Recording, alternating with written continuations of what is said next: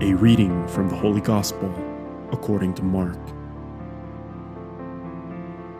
In the course of his teaching, Jesus said, "Beware of the scribes, who like to go around in long robes and accept greetings in the marketplaces, seats of honor in synagogues, and places of honor at banquets. They devour the houses of widows, and as a pretext, recite lengthy prayers. They will receive a very severe condemnation." He sat down opposite the treasury and observed how the crowd put money into the treasury. Many rich people put in large sums. A poor widow also came and put in 2 small coins worth a few cents.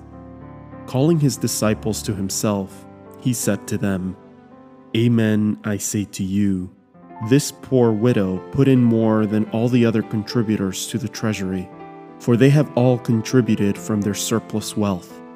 But she, from her poverty, has contributed all she had, her whole livelihood." The word of the Lord. The Daily Gospel is produced by Tabella, the #1 free Catholic app for parishes and groups. To listen to this episode and more devotional Catholic content without ads, make sure you download the Tabella Catholic app on the Google Play Store or the Apple App Store completely free. If you are a church leader, claim your parish on the app right away and start communicating with your parishioners at no cost.